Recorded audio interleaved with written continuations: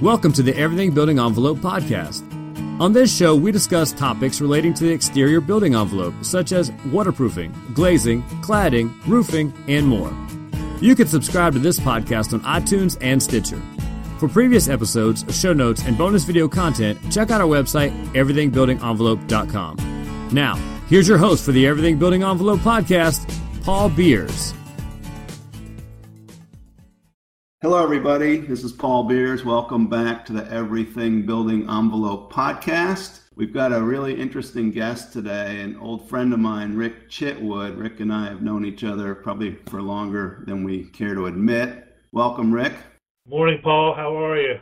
Really good. Thanks so much for coming on this morning. I know we've got a lot that we can talk about that'll be of great interest to our audience. So Rick and I, just to give a little background, we've worked on a lot of high-rise condominium projects in South Florida over the years. The one that we just finished was called Mansions at Aquilina. It's a 47-story building right on the ocean, one of the finest buildings in the world, residential buildings in the world. How tall was that building, Rick? 549 feet. 649 feet, sorry. Yeah, which is as tall as they'll let you build there. And then what's the new project that's coming up? It is called the Estates at Aquilina. It is two 649-foot luxury condominium towers and a villa, what we call the Villa, which is a $50 million five-story clubhouse, which has our amenity packages. We are offering as an amenity packages we call Circus Maximus, which has a skating ring, bowling alley, flight simulators, car simulators, golf simulators. We're actually going to have a surf wave pool, slides. It's going to be more of a resort condo destination. It's a new twist on high-end condo living on the ocean in South Florida, to where you don't need to leave the confounds of your condominium. Wow, that sounds really cool. Sounds like fun, actually. It is. So there's a lot involved, obviously, with putting up a 50-story building, luxury building in South Florida. And I know that, you've been at ground zero the whole time. In fact, I remember back, when did we start Mansions at Aquilina? Do you remember when the construction began? It was 2013, please. Yeah, 17. Yeah, It's been open about a year. About 2013, we actually had the mat foundation, I believe. Yeah, and I remember I was in your office a couple years before that. And this was when things were still really, really slow from the great construction slowdown, or what I call the construction depression. I remember asking, you were showing me the plans for the building. I remember asking you, are you really going to build this? And sure enough, you did. In fact, it was probably one of the first buildings out of the ground after the big slowdown. Yeah, exactly right, Paul. We were probably the first to get the jump on the new upswing. It ended up being very, very profitable for us. We sold the building out quite quickly. So, hey, sometimes you make the right choices. Yeah, and the units went for some real serious money. Probably set some records, didn't it? Yes, it did. You have to realize we do turnkey construction now. That means you get all your floorings. Everything is done down to, we give you a Fendi furniture package. So all you got to do is bring your suitcases and come in. We used to build what we call condo ready. Usually all you got was a finished unit but no flooring and stuff. So once you closed, it took you 6 months to finish your unit. But now it's just like going to a showroom. If you walk in and buy a unit, you want it, you can customize it. We have packages. It's a new concept, but it does add a lot of time and effort because you're moving probably twice as much material into the building. How many units are in Mansions? A total of 81. So you basically had 81 different things you had to do, too. It doesn't make things a lot more complicated, have 81 different finishes? It can be. What we really learned was how important vertical transportation is in these high-rise buildings. We actually did a forensic study with another consultant, and we interviewed all the subs, all the change orders, all the consultants, tried to find out what we did wrong, because we don't want to do it again. And so the two number one things for most subcontractors and general contractor was vertical transportation, because my guys have to wait forever to get up and down the building, and parking. As you know, in South Florida, especially in Sunny Isles, parking is a premium. Busing workers is not always attractive to some of your high-end workers. The two number one concerns that we got from all our exhausted interviews, every person had that same two items as number one item. So have you figured out a fix for that? Yes. First off, we'll use more buck hoist, and we'll use high-speed double-railed hoist. You know, the industry has been looking at the elevator. People have been trying to sell this idea that you can move the inside cars with the building and you can use them but I haven't heard anybody successful with it. It needs a few more years to be perfected. But that would help, because then you could use your interior cars, 4 or 5 elevators, plus your outside cars. To me, right now, we looked at it and we've talked to a couple of people that tried it. It's a little too risky and you're not getting the returns you need yet, but it will come in the future, I think. It's almost like building the elevator in stages as you go up the building. So let's say you get to the 20th floor, you're using the elevators already to the 15th floor. Pretty interesting concept. It is. I know in construction, you've got all these things to deal with, like stuff coming down from above and whatnot that you have to worry about. If you think about it, I guess it does make sense. You've got the infrastructure there. Why not use it? Yeah, absolutely. It makes some sense. I got a little bit ahead of ourselves here, and I wanted to tell everybody, a little bit more about you. So you work for the Trump Group, and just to let everybody know, I know you're sick of hearing this probably, but it's not the Donald, it's a different Trump. So maybe you could just kind of tell the listeners a little bit about your background and, what brought you to where you are today. Okay. I was born, raised here in Miami, South Florida, North Dade, a little section of town called Ogis. My dad was a general contractor, him and his brother, in Miami, called Chitwood Construction. They did some high-rises here in Miami. They also did some high-rises in the Bahamas, and we did some high-rises in New Orleans. So I was raised in construction. I started when I was 12 on the sites on the weekends. My dad had me straighten nails and put them back in the box. He was a little brutal. But then by the time I was 18, I was a full-fledged journey union carpenter. They had a little problem putting me in at a young age of 15, but my dad, being a contractor, was able to pull some strings, and I was able to get a good training through the apprenticeship program. And then working up through the industries, I've worked for a lot of very large developers in South Florida. I have done some building in upper state New York and Long Island for the Holiday Group, some large housing projects and some other projects. Most of my construction has been here in Miami in South Florida. Like I say, like you and me, we worked together. I was at the Ocean Club with the 11 builders. I was there 9 years with Mr. Henson, the developer. And I am presently now with the Trump Group, Vice President of Construction, Director of Development, and I've been here about 12 years. As you know, the original Aquilina project, which is a 5-star Forbes hotel and condo, and that's our first project. It's a 52-story building, but it's 100 foot shorter than the new building. The new building is the Mansions, which is a 649, and now we have our new project coming up in the end of this year, which is the Estates. We also do building in California and New York. But I've been with Jules and Eddie Trump for the last 12 years, and they're a pleasure to work for. Great. So you have it's interesting to hear that your father was in construction. Now your son, Rick Jr., has a prominent role also. So it's kind of a generation to generation thing, isn't it? Yes, it is. My son actually works for me right now. He's basically our field project manager, kind of runs the site stuff, and I keep the legal, the paperwork, permits, and the rest of the stuff going.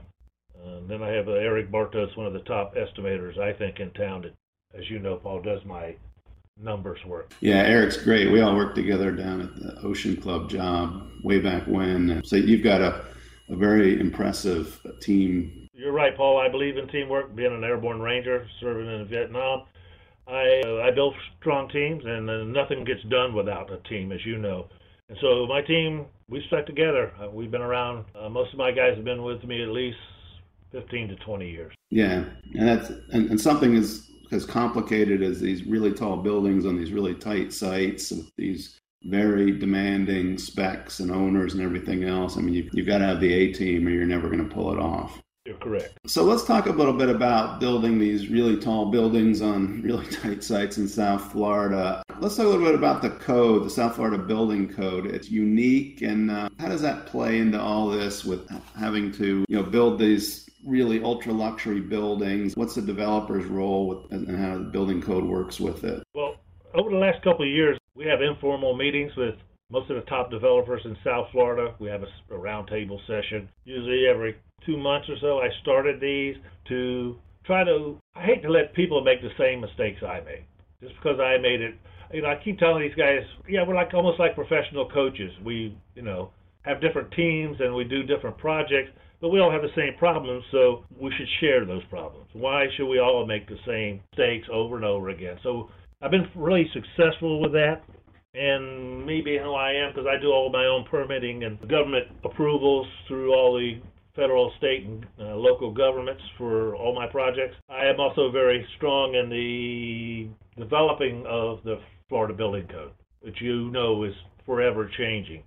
So we review all the changes, and if necessary, I contact the other developers and the home building associations, and we negotiate with the state to change language or tweak the code to where we think it needs to be. What we are noticing is we think it's an important step for us to get everything in writing, because as you know, the industry, a lot of people and people we deal with every day and have been for years are getting like me, will get older and not going to do this forever. So there's a whole new generation that has different ideas and different ways of doing things. So some things, we take for granted. We can't do that anymore. We need to get them in writing so we're covered. Protect ourselves against, high expense and construction costs. Just lately, we fought two different fights here. They were trying to get seismic into the South Florida Building Code. Well, we're in a zero zone. There's really no history of ever having a quake. They've had one reading, but they think it was actually dynamiting of mines out in the west. So, we fought that, and we won. They kind of stopped up north of Ocala. That was started by a building official in Jacksonville. I guess they might get a tremor there once in a while. But we fought that. Again, lately, they want to put snow loads in South Florida building codes. Well, all of this stuff, that's, to me, is ludicrous. I don't even know how it even got on the agenda, but it did. And if it would have got passed, it's just adding cost that's not necessary to the cost of building, which, in turn, I pass on to my consumers. So I'm not only protecting myself, I'm trying to protect the consumer. And so I find these groups that we've been doing help a lot. I've learned a lot of things to apply to my new building from guys' experience and the problems they're having on their projects, and they've gained the same from me. We here in South Florida, I don't know how many people know about it, we use a lot of CPVC for fire sprinkler. There's been a lot of claims and there's a lot of problems with the product. We had a major issue on one of our projects, and we have learned we do not use CPVC for fire sprinkler anymore. We only use steel. The only person that really saved was me, because it's cost efficient than plastic, but once you've been through one of these failures, it's not cheaper. So now we'd rather pay up front and know that we do not have these problems. And we passed all that information along to the other developers and share these same ideas. Once I started with Jules, and I learned it through John Henson at the Ocean Club, I believe in a good neighbor policy. I try to stay in contact with my neighbors, because construction is nasty, it's dirty, and it's an inconvenience. So the more you can soften this up with your neighbors and your city, the better off you are. We have a real good working relationship with local governments. It's important. You need to know who and what you're dealing with. What are some of the big challenges that you see with the building envelope? As always, window openings. You're my window consultant. Actually, you do my window roofing and waterproofing and have for years. And all three of those are, as you know, major issues. And for people that don't know South Florida and the condominium, we have what we call a 558, which every condominium files, which means You turn your plans and specs over to the association. They hire an independent engineering firm and come and inspect your documents and all your building and list any and all discrepancies they find. So it's a big process. Usually one of them's about the size of a phone book time you get a high-rise of this size. So the envelope of the building is one of their primary points, from stucco to windows, especially any type of water infiltration. And here in South Florida, as you know, is a big item to us is waterproofing. We've learned through the years not to value engineer water. Be prudent, but don't overvalue engineer, especially your building envelope items, especially waterproof. Talking about the Florida Statutes, Chapter 558 claims, and you said, it had a chuckle. I know it's not funny at all, but I had to chuckle about the phone book of alleged defects. How many of those are real at the end of the day?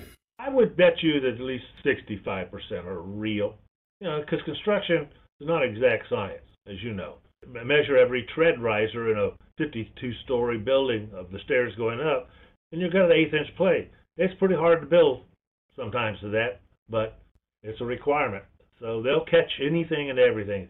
A lot of them, you just negotiate out because they're not worth handling. And the forensic engineers are very good, and we try to keep up on what they do. One of their big issues is post-tension cables and how they are terminated and patched and all of that. They actually chip pockets out, measure, and all that. And if they find some wrong, they would make you chip every post-tension pocket on the building. Well, as you know, that could be $50,000-$60,000 you'd have to chip on the exterior of the building and fix. So being prudent as we are, we hired, another consultant to come out and privately inspect the cable systems so I can protect myself a little bit. We've learned now that one of their new tricks is they'll go into a finished unit when they're walking it. They'll turn the air conditioning up real low, get the whole unit real cold, turn the air off. Then they use infrared cameras to camera the walls, and they measure the screw spacings. And if the screw spacings don't match the NOA or the specs for that installation, guess what? You'll be adding screws to finished walls of units with people living in. So, we look at every 2 years or so, they'll get a hot item, something new they can do. They just follow it through. So, we during our developer meetings, that's one of the things I talk to guys about. Hey, they're going to come after your post-tension. You're better off spending money up front, get it right. Because if you got to, Paul, as you know, anytime you got to return and swing a building and start chipping on the outside, it's expensive. You don't have happy people inside the building either. Oh, no, you sure don't. So when you got all these defects that you have to deal with, how do you make them go away? Well, subcontractors, and first I go to, as you know, we use general contractors. We don't self-perform. We go to our general contractor, and he goes through his subs. And luckily, in fact, as you know, you did some work for us on our project a little north of here, Luxura in Boca. I just finished that 558 report, and it's completely signed off. Like I said, they'll bring the subs back. If it's wrong, they got to fix it. I mean, they don't squabble. The bad part is, during the turn down, a lot of subs went away. But even with Aquilina, I have some issues, and subs aren't there anymore, so that presents a problem.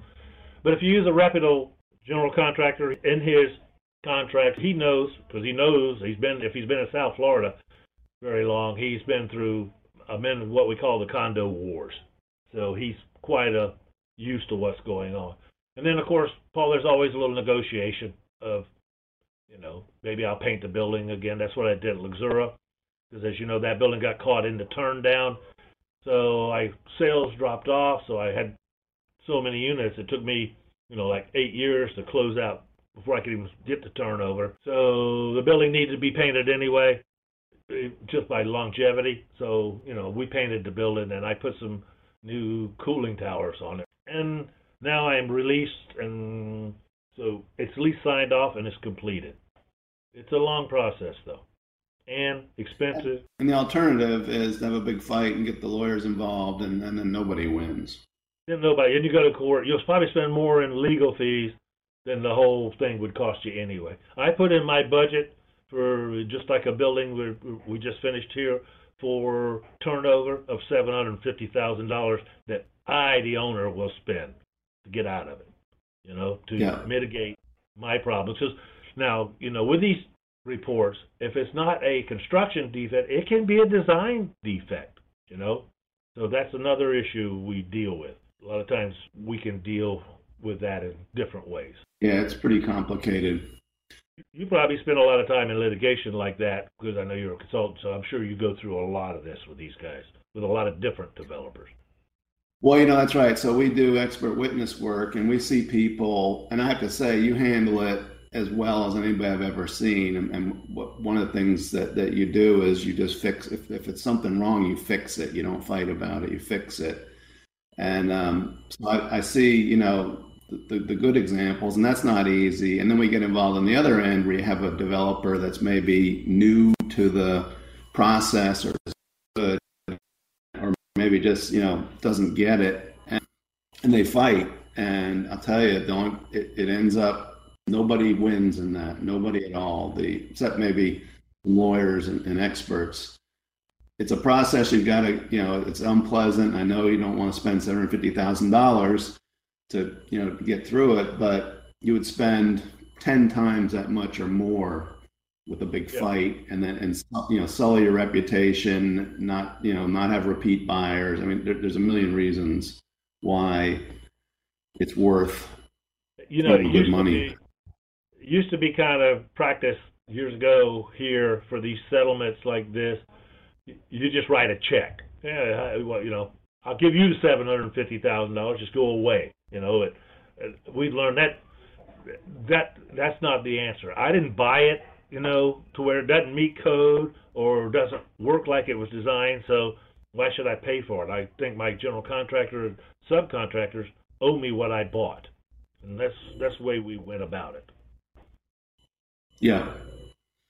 And kudos to you, because like I say, it's really a difficult process, and I've seen a lot of people do it. And as I say, you do it as well as anybody. A secret I did learn about it with these engineers is, they always say, this doesn't meet the code, or this doesn't do the intent of the code. Here's what I tell them. Well, then I have to build what I have permitted, and it was approved by the building official. And he has the right, to being the person at jurisdiction, to interpret the code. And if that's the way he interprets it, and that's the way they permit it, that's the way I'm going to build it. So what I tell them is, I'm not going to even answer these. If you want answers to why you don't think it meets the code, you go talk to the building official and you find out. Because I have no choice but to build what's permitted. If you don't like his interpretation of code, I don't know what you do about that. I learned a long time ago, I spent a lot of money with architects and paying consultants and architects to tell them why it isn't or isn't a code. I've stopped doing that. I'm not going to explain myself. The explanation is I built what it's approved. I can't do anything different. So it's been a big help to me. That probably takes a third, no, I wouldn't say a third, maybe an eighth of the items out of the report right off the bat. I'm just not going to address them. You go address them. Because they're trying to interpret the code differently than the building official, basically. Well, Paul, you know as well as I do, if I ask 5 people to interpret the code, I'm going to get 5 different answers. People just read things different, and that's the way they see it. So you're right. Yes, that's exactly my point. In fact, I guarantee you he doesn't see it the same as the building official. Yeah, so it's a fight. Nobody can. You can't win because I'm not going to fight it. You go fight it. I don't need to fight it. Yeah, makes sense. Yeah. Let's talk about natural disasters a little bit. I used to go to the National Hurricane Conference. I haven't been in a while, but I know you go every year. I know you've gotten some of their major awards for the work you've done with them. Can you maybe tell us a little bit about that? And then we can talk about how it relates to the buildings. Yeah. Well, first off, I got started with, and you're right, I go every year. I'm going again this year because I learn a lot. I take classes and I talk to people, and it's a great place to network, as you know. Yeah. I got started because of Key Biscayne. It was it's an island. They have own police force, our own fire department. They had a public works department of about 3 people. So I started an incentive with them to where I would supply all the manpower, tools, everything they needed from, again, a small building department. They had 1 plumbing, 1 electrical, 1 every inspector. I started a plan with them that in the case of a disaster, we would be their relief. We would help. I would bring in my architects. They could put 1 of their inspectors with 4 of my, let's say, my architect or my structural, whoever they needed. Let's say it was the electrical inspector that was with the team. Then I'd give an architectural guy, structural guy, a mechanical guy to walk the teams to do the assessments of the homes, because you got to assess anything before you let anybody back. So that basically went from 1 team to 5 teams. Then I could supplement them on equipment and manpower and all of that. And for that, there was and at no cost.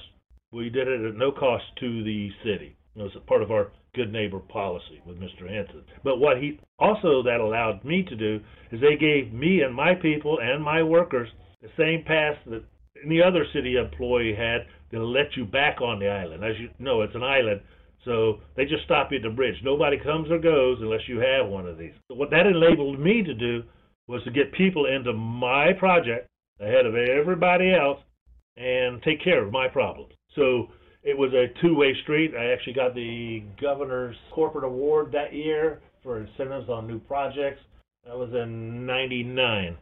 So that's what really got me started in enjoying what we could do to help each other during natural disasters, which in South Florida, as you know, is usually storms or flooding. I look to build to mitigate, as you know. All my buildings now, and I build in South Florida, all ground level penetrations, doorways, vents, everything gets flood barriers, flood-proof barriers that we can install to seal the building completely. Even the garage entrance has a hydraulic steel lift door that seals off that garage where I can handle a flood surge up to about 4 feet and get no water in my building. We learned, as you know, Paul, here, I can get a flash thunderstorm that could drop, I think the one that really got us, dropped 10 inches in like 10 hours.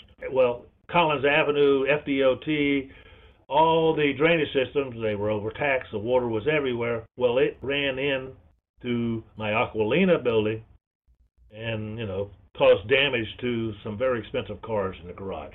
So that's when we learned, okay, you don't need protection just for the big storm that you could plan on, but some for the one that comes, they tell you got an hour or 2 is coming.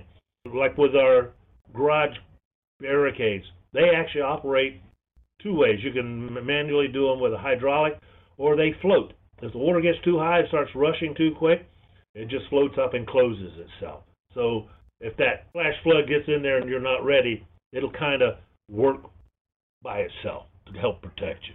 Even the other one, like is wind. We did at Missouri, and I try to do sometimes, mostly, is the code only requires, large missile impact up to, 30 feet, I believe, Paul? I don't know the exact measurement. 30 feet. Yeah, somewhere along there. But, to me, okay, if I was a penthouse buyer and the guy downstairs had what I would conceive a better product, I'd be a little upset. So to me, I just put large impact everywhere, and everybody gets the same protection. Does it cost more? But I think it's prudent again. With these storms, I'm not worried about something blowing from the ground up to the 15th floor, but I'm worried about that furniture and table on that 15th floor patio going through that glass door. So, even though they're supposed to take it all off and all that, it just sometimes don't happen, Paul. So we try to mitigate everything that, like I can, let's say there are natural disasters for South Florida. Why I go to the conventions, I'm looking for better ways and better ideas to mitigate water intrusion, wind damage, and those type of normal events. Yeah, as you know, we've been through some storms on some of our projects before. I remember at Ocean Club of Key Biscayne, they called it the storm of the century. It was a February storm that had hurricane-like effects. I remember getting a call from Tom Moses, who was your boss at the time, and I think he said to me something to the effect of, I had 6 reports of leaks. This is, we had 10 buildings. Yeah, yep. That's why it's important to have consultants, because listen, these guys in the field get paid to do a job. I'm sure most of them try to do the best they can, but I think the industry has lost a lot. Once there's not really an apprenticeship program for very many people today. It's just poor training. I mean, it's not the A-team installing your windows, let's put it that way. So that's why guys like you and even the waterproofer, how much do you think he pays that guy putting down that hot mix out there? If somebody's not watching, who knows if he's got the right mills or whatever. I mean, it's important to inspect and control the workers on site. And like with the waterproofing, to me, I mean, it's a crappy job. It's messy, it's hot, it's dirty. And it's not a career path people are choosing these days. It goes along with your other one that you look at a lot, roofs. I wouldn't want to be a roofer in South Florida either. Even a roof consultant, our guys that go up on the roofs, they get to a certain point and they don't ever want to go on another roof ever again.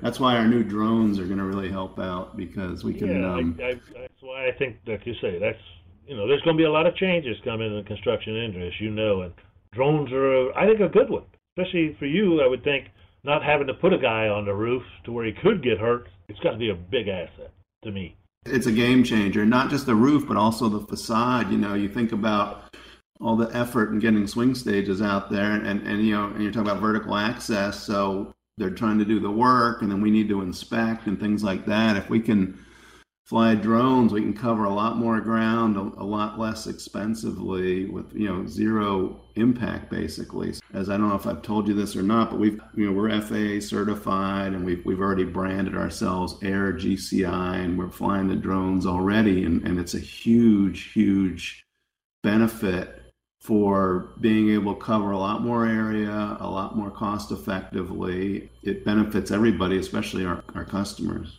When I build, I survey buildings on both sides of them, photographically, then I set up settlement points. I mean, I try to monitor it. To me, it's to mitigate claims later. And I think, again, the drones will help that. I mean, I had to do it with high-resolution cameras, and it works good. I mean, I can see a crack on a wall. I can zoom in on anything. Again, for anything like that, for pre-construction survey of your neighbor's building, because it's going to be a claim when you're done. Always is, always will be. One thing we do a little differently is we try to be proactive and get an agreement between us and our neighbors. We know we're going to do certain things. We're going to get your windows dirty. We're going to get some concrete on your pavers, and I'm going to wash about 1,000 cars and things like that. Things you can't help building high-rise buildings in close proximity. So I think drones are going to help a lot with that in the future too. It's exciting. So what other changes do you see forthcoming in the construction industry going forward? As you know, it's all electronic now. Guys can actually be in the field and have the plans on their iPad. We can actually give them, send them the RFI so they can read it on site. And electronics, everything, the BIM modeling, the 3D modeling on designs and stuff. Technology is, as you know, changing leaps and bounds, which is good and bad. The bad things is cell phone service. I put a brand new building up and put a DOS cell phone system in the building. Well, when I bought it, the time I get it in, it's obsolete. I mean, we went from 3D to 4G. So, like next time we're going to try a little something different. We'll put in the infrastructure, wiring, the cabling and the piping and all, but don't buy any equipment or anything that you're ready to open, and then it's probably only going to be good for a couple of years anyway. The big change in the construction industry that really hurts us is cell phones. You see more guys standing around on cell phones instead of working. I wish there was a way to limit that, but of course you can't. I mean, we built years and years. We didn't have cell phones. You had either radios, or if somebody really needs, you had megaphones, so-and-so, or whatever. To me, if there's a way to control that, you'd probably get a lot more productivity, but I don't see how you do it. That's one of the fallbacks we see. I see it all the time, every day, somebody sitting around on their phone. instead of working. They might be calling their office. I don't know. But I don't know. When I see guys texting and playing games and stuff when they should be working, I think it's costing companies and people a lot of money of wasted time. Yeah, they're a big distraction. There's no question about it. And I never really thought about it. But yeah, I mean, people are doing Facebook or whatever when they should be installing things. And they got that phone on and they, headphones on. You're really not hearing. You're not looking. You're not aware of where you're at. And you're on a construction site. As you know, it don't take but one small thing, and it can kill you.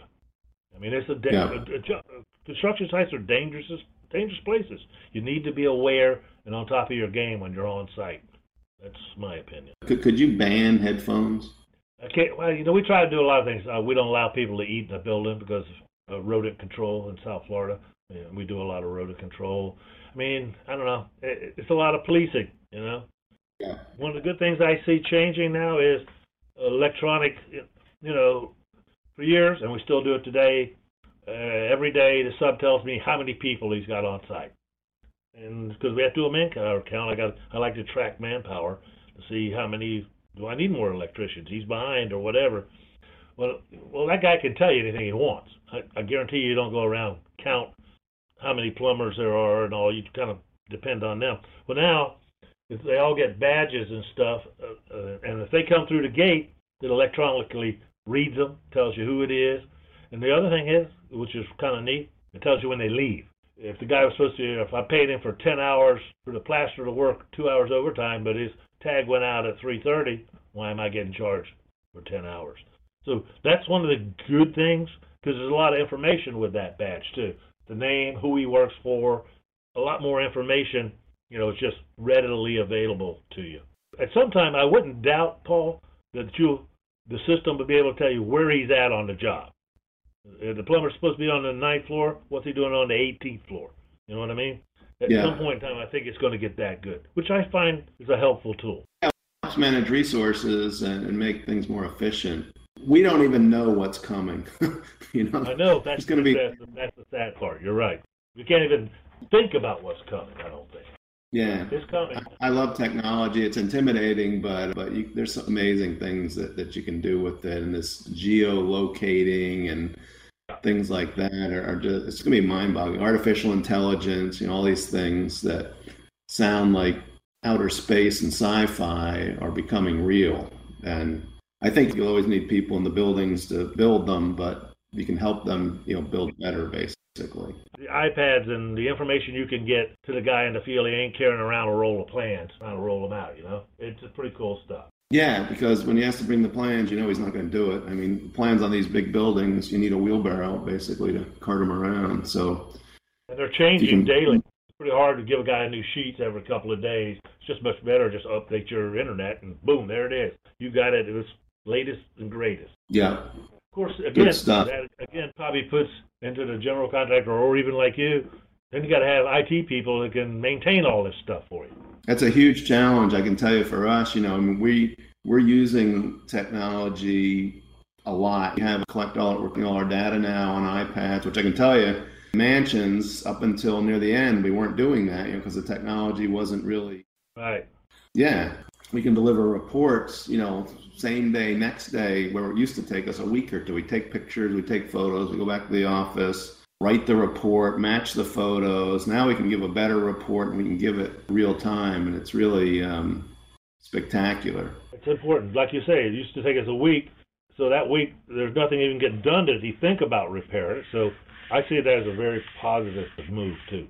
Yeah, they cover up all the work, Yeah. You got something. They didn't get the hard to fix what he saw a week ago. It's crazy. Exactly. Well, listen, Rick, this has been really, really interesting. I thank you so much for taking the time. I know that the listeners are going to get a lot of good intel and really interesting stuff that we talked about. So thank you very much again for coming on. You're more than welcome, Paul. Thank you for all your support throughout the years. Yeah, no, it's been great. So I just want to remind the listeners that we have a newsletter, the Everything Building Envelope newsletter. And if you'd like to subscribe to that, All you need to do is text the word building envelope to 22828. So for the newsletter, text the word building envelope to 22828. And with that, I'll say goodbye. Thank you, everybody, for listening to the Everything Building Envelope podcast. Until next time, this is Paul Beer saying so long. Thanks for joining us today. Please subscribe to this podcast on iTunes or Stitcher. For more information on the Everything Building Envelope, previous episodes, show notes, bonus video content, and much more, check out our website, everythingbuildingenvelope.com.